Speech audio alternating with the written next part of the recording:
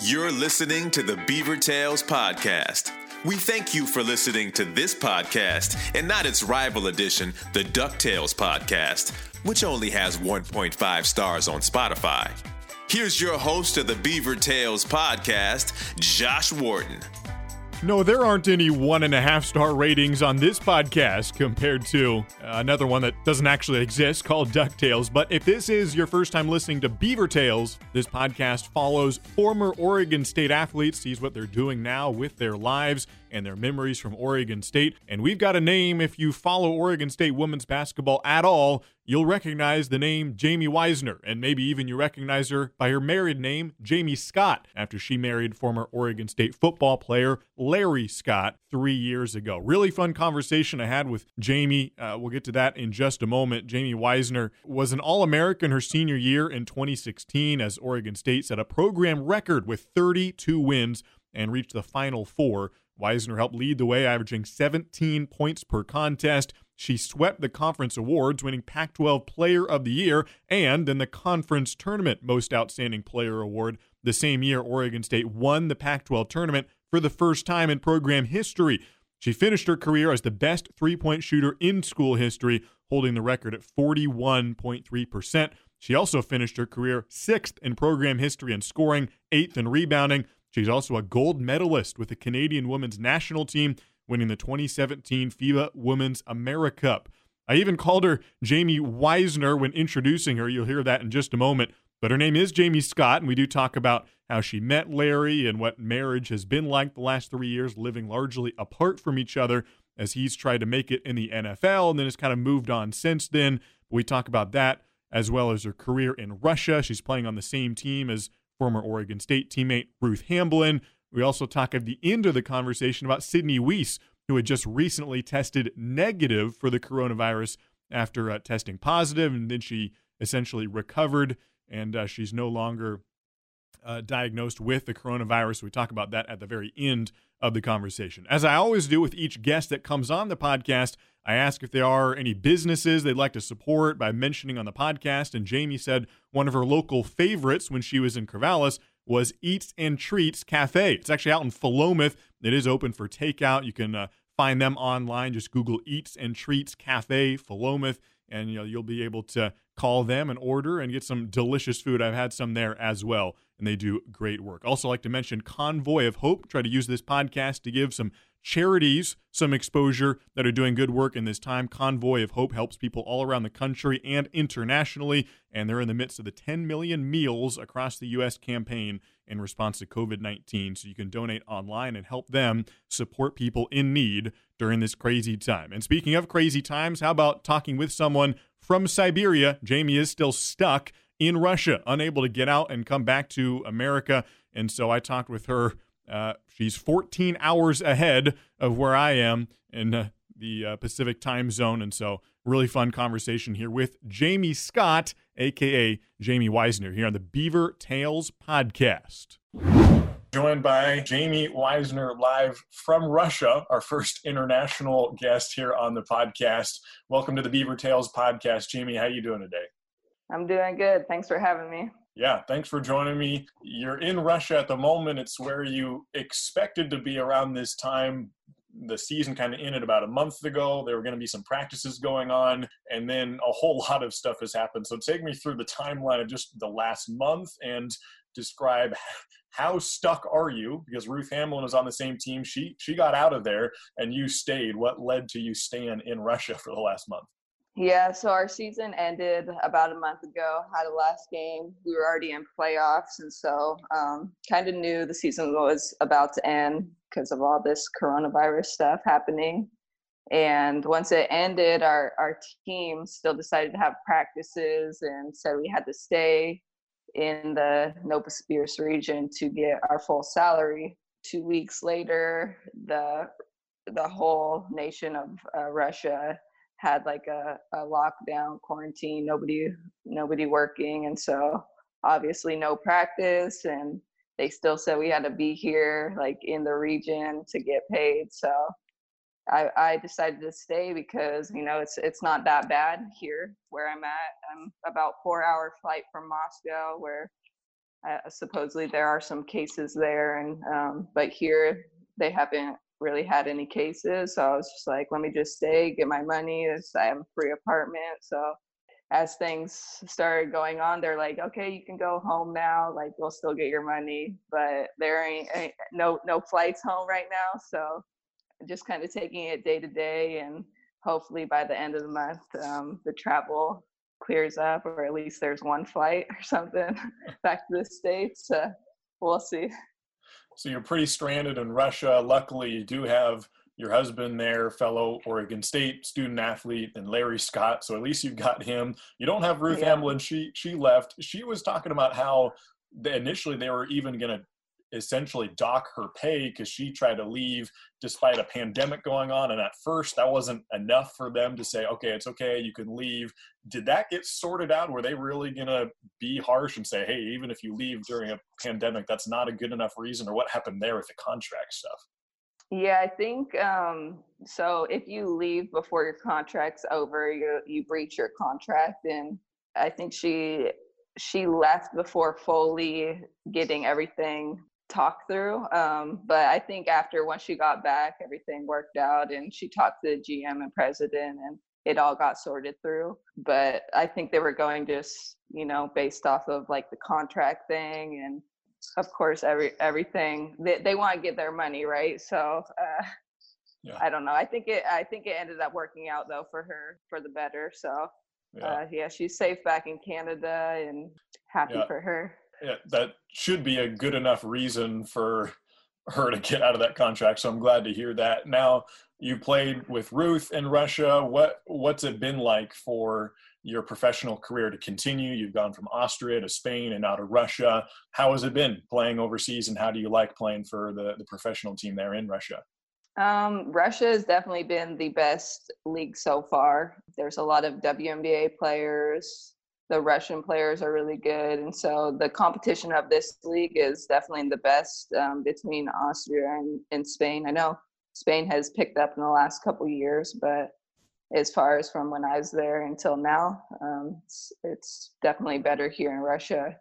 But I like the whole overseas experience. It's definitely not as glamorous as what people make it seem, playing professional sports. It's nothing like the WNBA, NBA. You have to tape your own ankles before games, and you don't know what the treatments the doctors are like over here. So if you're injured, sometimes you're just kind of on your own to figure it out. And the travel is, at least in Russia, is horrendous. We have for every away game, it's a 4-hour flight, 4-hour time difference, and you're doing that every weekend. And so as far as sleep schedule, it's always messed up, and you're just tired. 2 practices a day, which I don't mind. It makes the time go faster.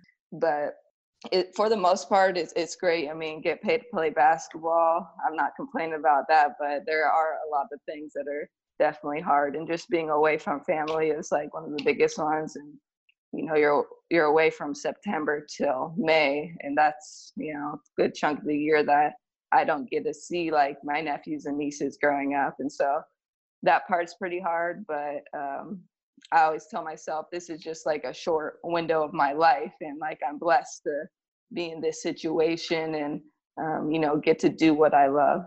Yeah, you've got a very athletic family, one of 7 kids, parents who are athletic, so I'm sure it's hard to be separated. And I believe you. I've heard stories of athletes who like the playing, but then they get home, and what are you going to do with the rest of your 12 hours after practice when you're isolated and you don't know that many people?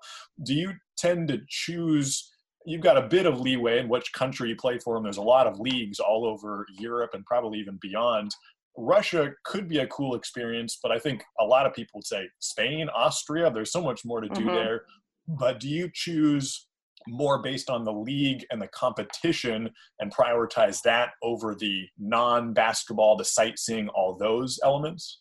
Yeah, like especially at the beginning of my career, I would say I'm at the beginning, that I wanted to be in a better league. I want to make my way up to Euro Cup, Euro League, and that's like the top standards of teams. And so just every year I'm trying to get better competition and obviously better pay and just move up every year. And so that's what I look for. But also within that, there is leeway depending on, like which team, like I could pick the team in Russia, maybe if I have two different offers, one in Moscow, one in Novosibirsk.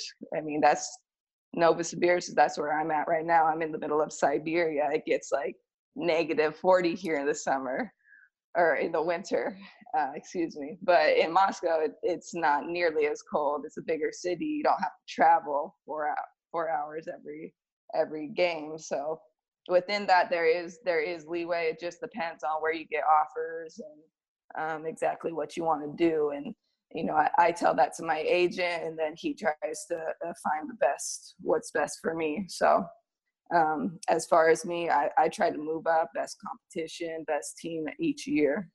I remember listening to a ESPN 30 for 30 podcast about a Russian league and an owner. I don't know if you're familiar with that kind of series of podcasts, and it was about a couple famous WNBA players. I think Sue Bird was one of them. It's been a while since I've listened to it. Yeah, Diana Taurasi. And Diana. Yeah. Now, that one podcast series made the owner sound pretty crazy. I mean, he was all in, paying players and doing some shady stuff to create a winner. Have you seen, maybe not as dramatic as that, but stories of whether in Russia or elsewhere, some things going on that are, whoa, this happens in professional basketball? Have you seen anything along those lines? Nothing as crazy as that. I did listen to that podcast, and I had heard that story from some Russians last year before this podcast came out about like the same guy. And we played that team, that organization, and their pictures are up on the wall, Sue Bird. And so I have not heard anything as crazy as that, but they do say kind of like this league is run by the mafia. Have I seen it personally? No, but they say like the refs are paid off, and which I could say like that might be possible. Not for our team. Our team doesn't get any calls. Of course, probably everybody says this, but yeah, I have not heard anything that crazy. But stuff does like go down where you might not get paid for 3 months, and they're like, "Oh, sorry, we just don't have the money right now. But please keep paying. Like we're gonna get the money." And you're just like, "Well, how do I know like that you're actually gonna get the money?" Like I know this year we didn't get paid from November till the end of January, and they're like, it's coming. Or I don't know, when I was in Spain, they were like, we can't pay you, like our sponsors like are on vacation, and they went on vacation for Christmas and aren't coming back for another month, so we won't have the money. And so you're just kind of like, okay. For me, I'm like, I like playing, I enjoy it, but if I was doing it for the money, I might like reconsider. Like in my contract, it says like if I don't get paid, I obviously don't have to play. So just stuff like that. I think it happens worse in other countries and then it just depends on the teams as well. But I think that happens more often than people think in at least overseas women's basketball. It would be dramatic if the mafia was running it, but for your safety's sake, I hope it's all clean cut and normal, and you just can play normal professional basketball. What are your goals? You had a brief stint in the WNBA. You did get drafted, played a little bit kind of with the Sun and then the Washington Mystics. It's tough to get a spot in the WNBA. There aren't that many teams, and the players who already have roster spots tend to stick around, and they want to stay and play in the WNBA. So it's not easy. What are your goals in terms of the league you want to play for? You said this is hopefully the beginning of your professional career. You're just getting started. Is the WNBA out of the question? More national team stuff, moving around, visiting different countries? What are kind of your goals for the rest of your professional career? Yeah, I definitely would love to make it back to the WNBA, but I think that's just gonna happen. If it happens, it happens. I'm not like too strung out like I used to be. I used to be like, oh, this is all I want. Da, da, da. But with so many opportunities overseas and just, there's a lot of good basketball overseas. I think I just want to continue to just play better each year, continue to grow, get better, and then see where that lands me. And so as far as overseas, my goals are to get to a EuroLeague team. And so that like a EuroLeague and Euro Cup, it's kind of like it's exactly like the soccer FIBA and stuff. So there's a lot of teams like within Russia that are Euro Cup or EuroLeague. They play in the Russian league, and then they go and play other teams across like the best teams across Europe. And so you can find basically any team in any country. So in Spain, there's a couple. In France, there's a lot. And so you play in that team's like countries league, and then you go and play in like Euro Cup or Euro League.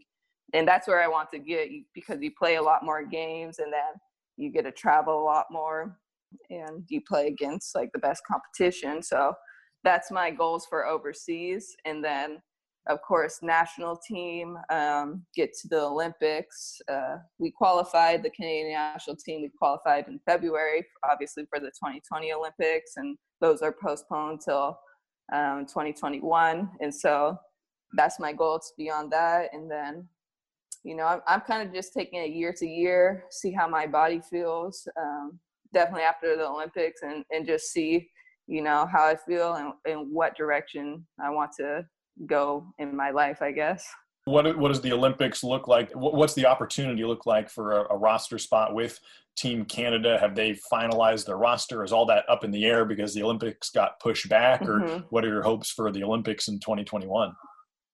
Yeah, it's definitely all pushed back. And as far as like even for 2020, there was a pool of 16 athletes, and they can only take 12. And so I was in that top 16, and I was in like that. I actually was like on the team for like the qualifying back in February. And so I think like the possibilities are high.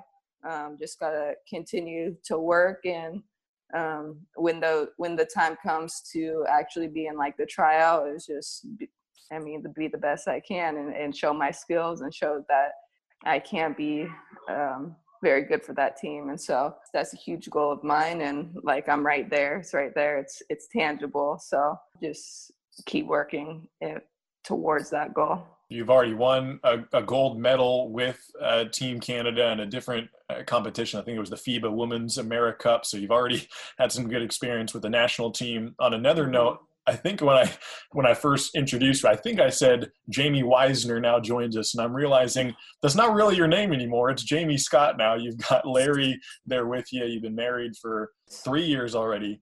Yeah. He was a defensive back on the football team. What's that been like for both of your professional careers? I know I'm not sure if has any hope of playing anymore, but he's trying the NFL a little bit, and it seems like he's kind of moved on. But what's that been like for you to move around overseas? How much have you actually been living in the same country at the same time, and how have the last 3 years of marriage gone? Yeah, I'm not gonna lie, it's been very challenging, especially like with both of our professions, but it's been very like rewarding at the same time. You know, we've got to travel the world together. In some instances, he came to Spain with me. He's been here in Russia for about 3 months now. So I think this is honestly like the longest time we've got to be together as like a chunk of time. It's usually like 1 month here, a couple weeks here, won't see you for a couple months. And so that's been very challenging. And then just kind of like trying to plan our life like after this, or what's going to happen next. Like we're just kind of living on faith and just, you know, taking it one step at a time. But he is very supportive of my goals, and as I am of his. And so when we decided to get married, we knew this was like our life, and that it would be hard, but we were going to support each other through it, and, you know, just figure it out. And there's a lot of things we don't have figured out, but we know we got each other. So it's been challenging, but good at the same time. There's a few different couples, I'll say, that I'm looking forward to hopefully having in this podcast, who are pairs of student athletes who got married. They were at Oregon State, including, I was talking earlier today with Megan Jimenez, who was a gymnast at Oregon State. Now she's Megan Harlow after marrying a football player, Sean Harlow. So there's another pair of Oregon State student athletes. And I'm curious for yourself and Larry, for example, How did Oregon State fit into your story? How did you start dating as you look back and what it meant to be an Oregon State student athlete with your future husband? How did that all start with you and Larry? Yeah, I met Larry, I think at the end of my freshman year. He's a year older than me, but graduated the same year as he redshirted for football. And I met him, and then I think we started dating like at the end of my sophomore year, and dated obviously since then. And then I think he asked me to marry him. It was actually like he asked my parents the night of the WNBA draft, the night I got drafted. And so that all happened like very quickly. And then I went overseas, and then I got back from overseas from Austria a week before we were getting married, and got married. And so it happened all really quick. But yeah, our journey started in Corvallis. I mean, that was a big chunk of like our relationship to this point, I think like 3-4 years. And so we definitely have those good memories as being Oregon State athletes together. And actually before I met him, like I was number 15 and he was on the football team and in number 15. And so like we kind of laugh and say that it was like fate. And so we have like a lot of good memories from Oregon State, and a lot of mutual friends and people that support us from there. And so, yeah, it's a big chunk of our journey. Did he propose before you went to Austria and you were engaged that whole time while being separate and came back a week before? Or when did he propose in that whole timeline? He proposed, so April, I think it was 2016, right after my college career, and like on the WNBA draft. And then I went to the WNBA that summer, and then went overseas to Austria, and I came back. And so we were engaged that whole year basically. And then we got married in April 2017. Okay, so you're about to come up on your 3-year anniversary. Or did you just hit it? Just hit it, yeah. Okay, well, congratulations on 3 years. Thank you. That must have been crazy he proposes, then you go overseas, you're doing all the wedding planning while you're in Austria, and all that must have been crazy. Was there a ton of Oregon State student athletes? I'm guessing there were at least some football guys and some women's basketball players. Was it sort of a who's who of Beaver student athletes at your wedding, or did you keep it kind of small? It was, I would say there was probably about like 150 people. So it wasn't huge, but there was definitely like some football players. And then of course my whole team was there. So, but it wasn't crazy. There was a lot of family. He's from California, so they came up. And then the wedding was in Washington. And so a lot of Washington people. So it wasn't like crazy Oregon State, but there was definitely like a good chunk of Oregon State players there. Did you have any teammates who were bridesmaids of yours or groomsmen of his that were football players? I did not, because at that point I was fresh out of Oregon State, and I was like, I'm not about to decide who. I can't have the whole team. I'm not having like all 12 people. So I just had my sisters and then some high school friends. I had 5 bridesmaids, and so. But he had Storm Woods, Levante Barnett, and Ty Zimmerman, and then his brothers. So yeah, he was more represented up there than I was. I understand that. You pick one teammate and then you got to pick them all, and it can be tough. Football, there's 80 guys in the team, so everybody knows not everybody's going to be at the wedding. So that makes sense. I get that. Yeah. Let me ask a couple of questions just about your memories at Oregon State. Going back to your freshman year, 2012, 2013, you made the Pac-12 all-freshman team. You started 24 games that year, had a pretty good season. You were averaging 12 points, 6 rebounds, but the team was only 10-21. I mean, it had not hit the real talented, consistent Oregon State program that we know now. The next 3 years, your final 3 in Corvallis, 24 wins, 27 wins, 32 wins, and a Final Four berth. After your freshman year, where you had more than twice as many losses as you did wins, did you already know what was to come? Did you see NCAA tournament winning records Final Four in the horizon, or would that have been a surprise as you thought about it? No, not a surprise at all.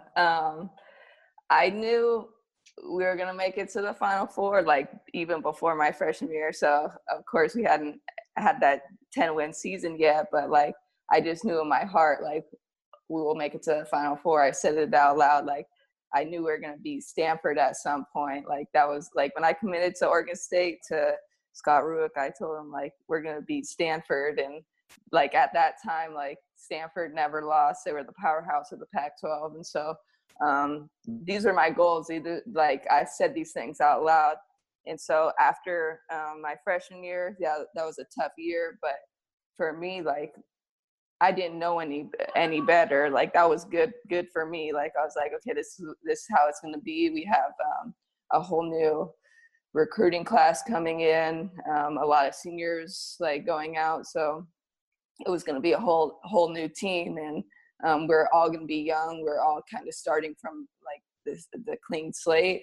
And so I was very excited after my freshman year to just like continue to work, continue to get better, and like kind of be a leader on the team now. Even though I was only a sophomore, we had, I think, 5 new freshmen coming in. So yeah, I knew like that we were going to do great things at Oregon State. I just felt it in my heart. And each year we continued to get better and better and better. And honestly, those were like some of the like best years of my life so far. And it was like so much fun. You really helped fuel Oregon State getting to the peak, and a program that's stayed consistently good the last few years. Do the players in Russia, and I know not all of your teammates are Russian, but the players who are from Russia, does Final Four register with them? Do they realize how big of an accomplishment you have, or do you kind of feel alone of, hey guys, I made the Final Four, and nobody realizes how big of a deal that is? Yeah, no, they could care less, or they don't even know. Over half the girls on my team, most of them don't even speak English. Like they don't even really know about, they know about NCAA, but like it's just like so far-fetched to them.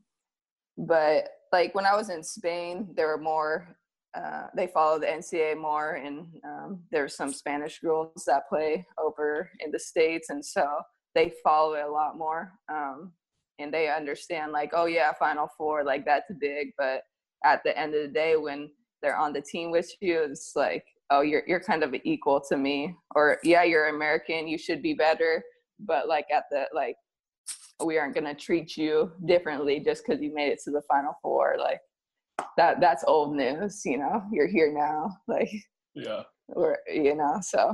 With the language barrier and the cultural barrier, do you make many friends among your teammates? And if you do, what's like a fun thing? What's recreation for Russians if you do hang out with them, or maybe you see what they do for fun? What's a recreational activity for Russians around them? Yeah, I haven't made too many Russian friends at all.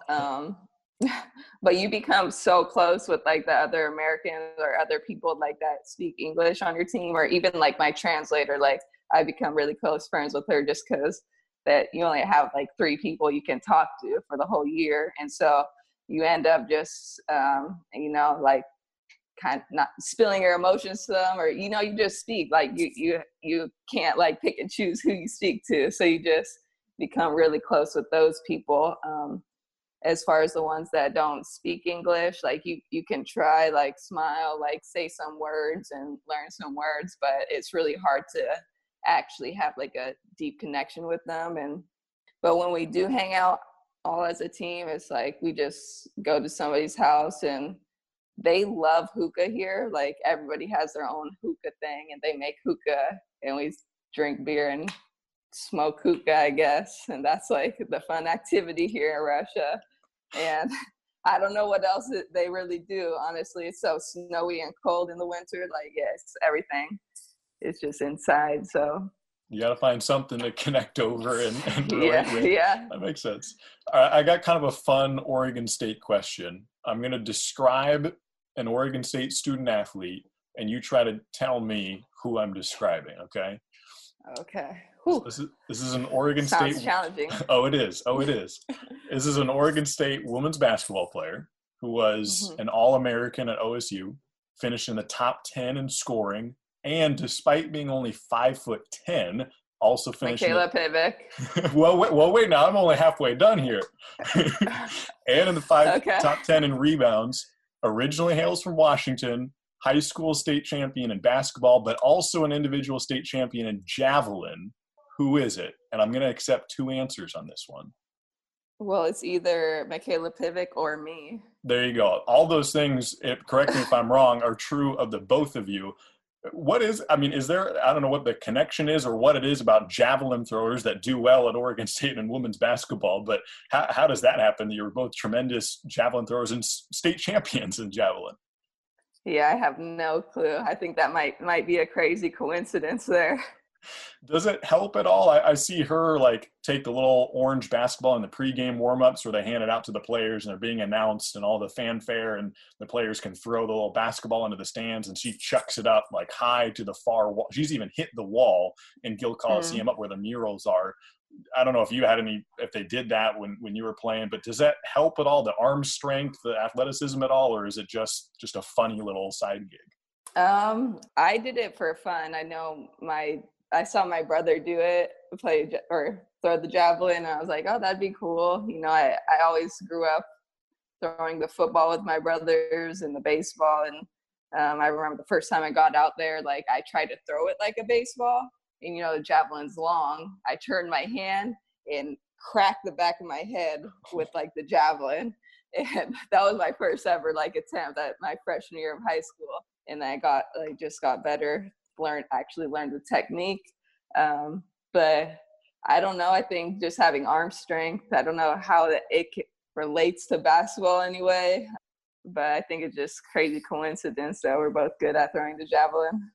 Well, you can only go up from there if you hit yourself in the back of the head the first time and you end up a state champion. So clearly you put some time on the practice field in that one. A couple last questions for you. After OSU, you got drafted by the Connecticut Sun. You played for the Washington Mystics. You played for Canada in the World Cup in 2018. You won a gold medal in the AmeriCup. Playing for the national team has brought you to Spain, China. You've played games in Taiwan, Lithuania. You've played for teams in Spain, Austria, Russia. There's probably a couple other countries I haven't even seen that you've been to or played games in. Do you lose track of all the countries you've been to? And is that something that excites you to travel to dozens of different countries, something that you're passionate about? I've definitely lost track. I always tell myself I'm going to start writing down a list of where I've been. But yeah, it's been crazy, like the last 4 years, just traveling. It does excite me, but also like it's very tiring just hopping on like another 12-hour flight. That does not excite me at all. I don't love flying, but I've just learned to accept it. And I don't know. I do enjoy traveling, and I try to get out as much as possible. It's hard with basketball because you have to rest, you go to practice, you come back, you have meetings. So it's hard to actually like really go and sightsee. But I try to do as much as possible in between everything and take a lot of pictures and just, maybe sit at a cafe and just learn how people interact and try to like take a little piece from each country and learn a little bit. And I definitely think traveling so much has really it's humbled me and just woken me up to like how different people are living and, just give me a whole different perspective on the world. And so that I'm very grateful for. And yeah, it's been crazy, but also very rewarding too. I know what you mean. I spent 7 months in the Philippines after graduating from Oregon State, and just seeing firsthand stories and making friends of people of a different culture, and just to see life is just as complex and serious over in this part of the world than back in America, even though we didn't think that wasn't the case necessarily, but to see it firsthand is a whole different experience. So with all that you've seen and done in just your few short years, about 4 years since you left Oregon State, from all the places you played in, the people that you've met, the friends that you've gotten closer with, what are kind of the main lessons that you've learned as a person, and how are you different? How is Jamie Wisner-Scott different than you were now in 2020 than when you stepped onto campus at Oregon State? Gosh, well, about 8 years ago now. Oh, that's a deep question, but from when I stepped on campus at Oregon State, it's definitely just like, I don't know it all. Like, there isn't one way to living life. Like, and what I've learned definitely over the past like year is I used to think like, oh, just work out, work hard, go hard, do everything hard, like kind of makes me a better person. And I'm like, no, like somebody could not work out and just like whatever and challenge himself in a different way and still be a great person. So at the end of the day, it's just about being a good person. It doesn't matter what you do, how you do it. It's just the way how you interact with people and how you make them feel is what really matters in life. And just being a good person, and all the stuff in between is just fluff. Like, yeah, that might get you your money. Like, you have to do that to survive. But at the end of the day, it's just treating people with respect and loving people and meeting people where they're at, you know. And traveling has taught me that is like, people live in like crazy different ways, and at the end of the day, they're still a person, and you must like treat them in a certain way and meet them where they're at, meet them in their beliefs. And yeah, so that's the biggest thing I've learned. I like that. Those are good lessons, and I'm sure you'll have a few more along the way. And I hope you have a playing career that lasts 10, 15 more years and go to a lot more countries. Last question for you, a little more on the fun note. You and Larry both were student athletes, D1 Power 5 schools, so you've got to be pretty competitive people.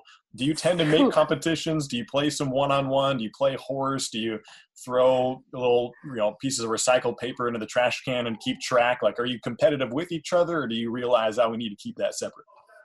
Yeah, we're very competitive, but we've learned no more one-on-one. Can't play one-on-one.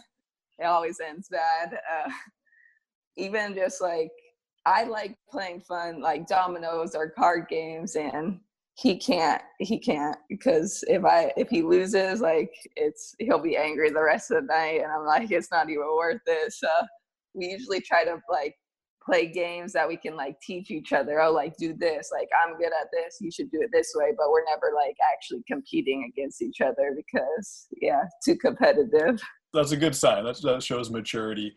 I totally spaced. There was one question I meant to ask at the beginning, but I totally spaced on it. 3 weeks ago, one of your closest teammates in Sidney Weiss, a player you will always be connected with whenever any Oregon State fan thinks of Sidney Weiss, I think they should think of Jamie Scott. And anytime people think of Jamie Scott, they should think of Sidney Weiss. You'll always be connected for very good reasons. She was the first WNBA player to test positive for the coronavirus. She then tested negative 2 days ago. That's April 14th. She already plans to donate blood plasma for research purposes if testing allows that. So that just shows kind of the person she is. So we can speak about it with happiness that we know she's already tested negative, which is a great sign. But that had to hit pretty close to home when you first saw her positive test. That must have been quite the experience to hear that from one of your, I'm guessing, closest friends. Yeah, I had been in contact with her a lot throughout this season, and then even more like just like right when she was leaving Spain. And so I had been talking to her, group messages with her, and she had been trying to get a test for a long time. Like, oh, I don't really feel great, but like also I don't feel like deathly. So I knew it was she wasn't feeling good, but I knew when I heard the news that she wasn't like in any critical conditions and that she was taking it very seriously, obviously not going out, being around people, so she wasn't spreading it. And so I had known that she was okay, and that gave me a lot of peace. When I heard it like from the media, like I knew she was okay and that she would be okay, and she's taking the right precautions with that. And so, but it's just, it was crazy to actually know somebody firsthand, because before that I was just like hearing all the news and how this is spreading, but I'm like, I don't actually know anybody. And then to actually know somebody, it was like, okay, it's a lot more realer than what I had even thought it was.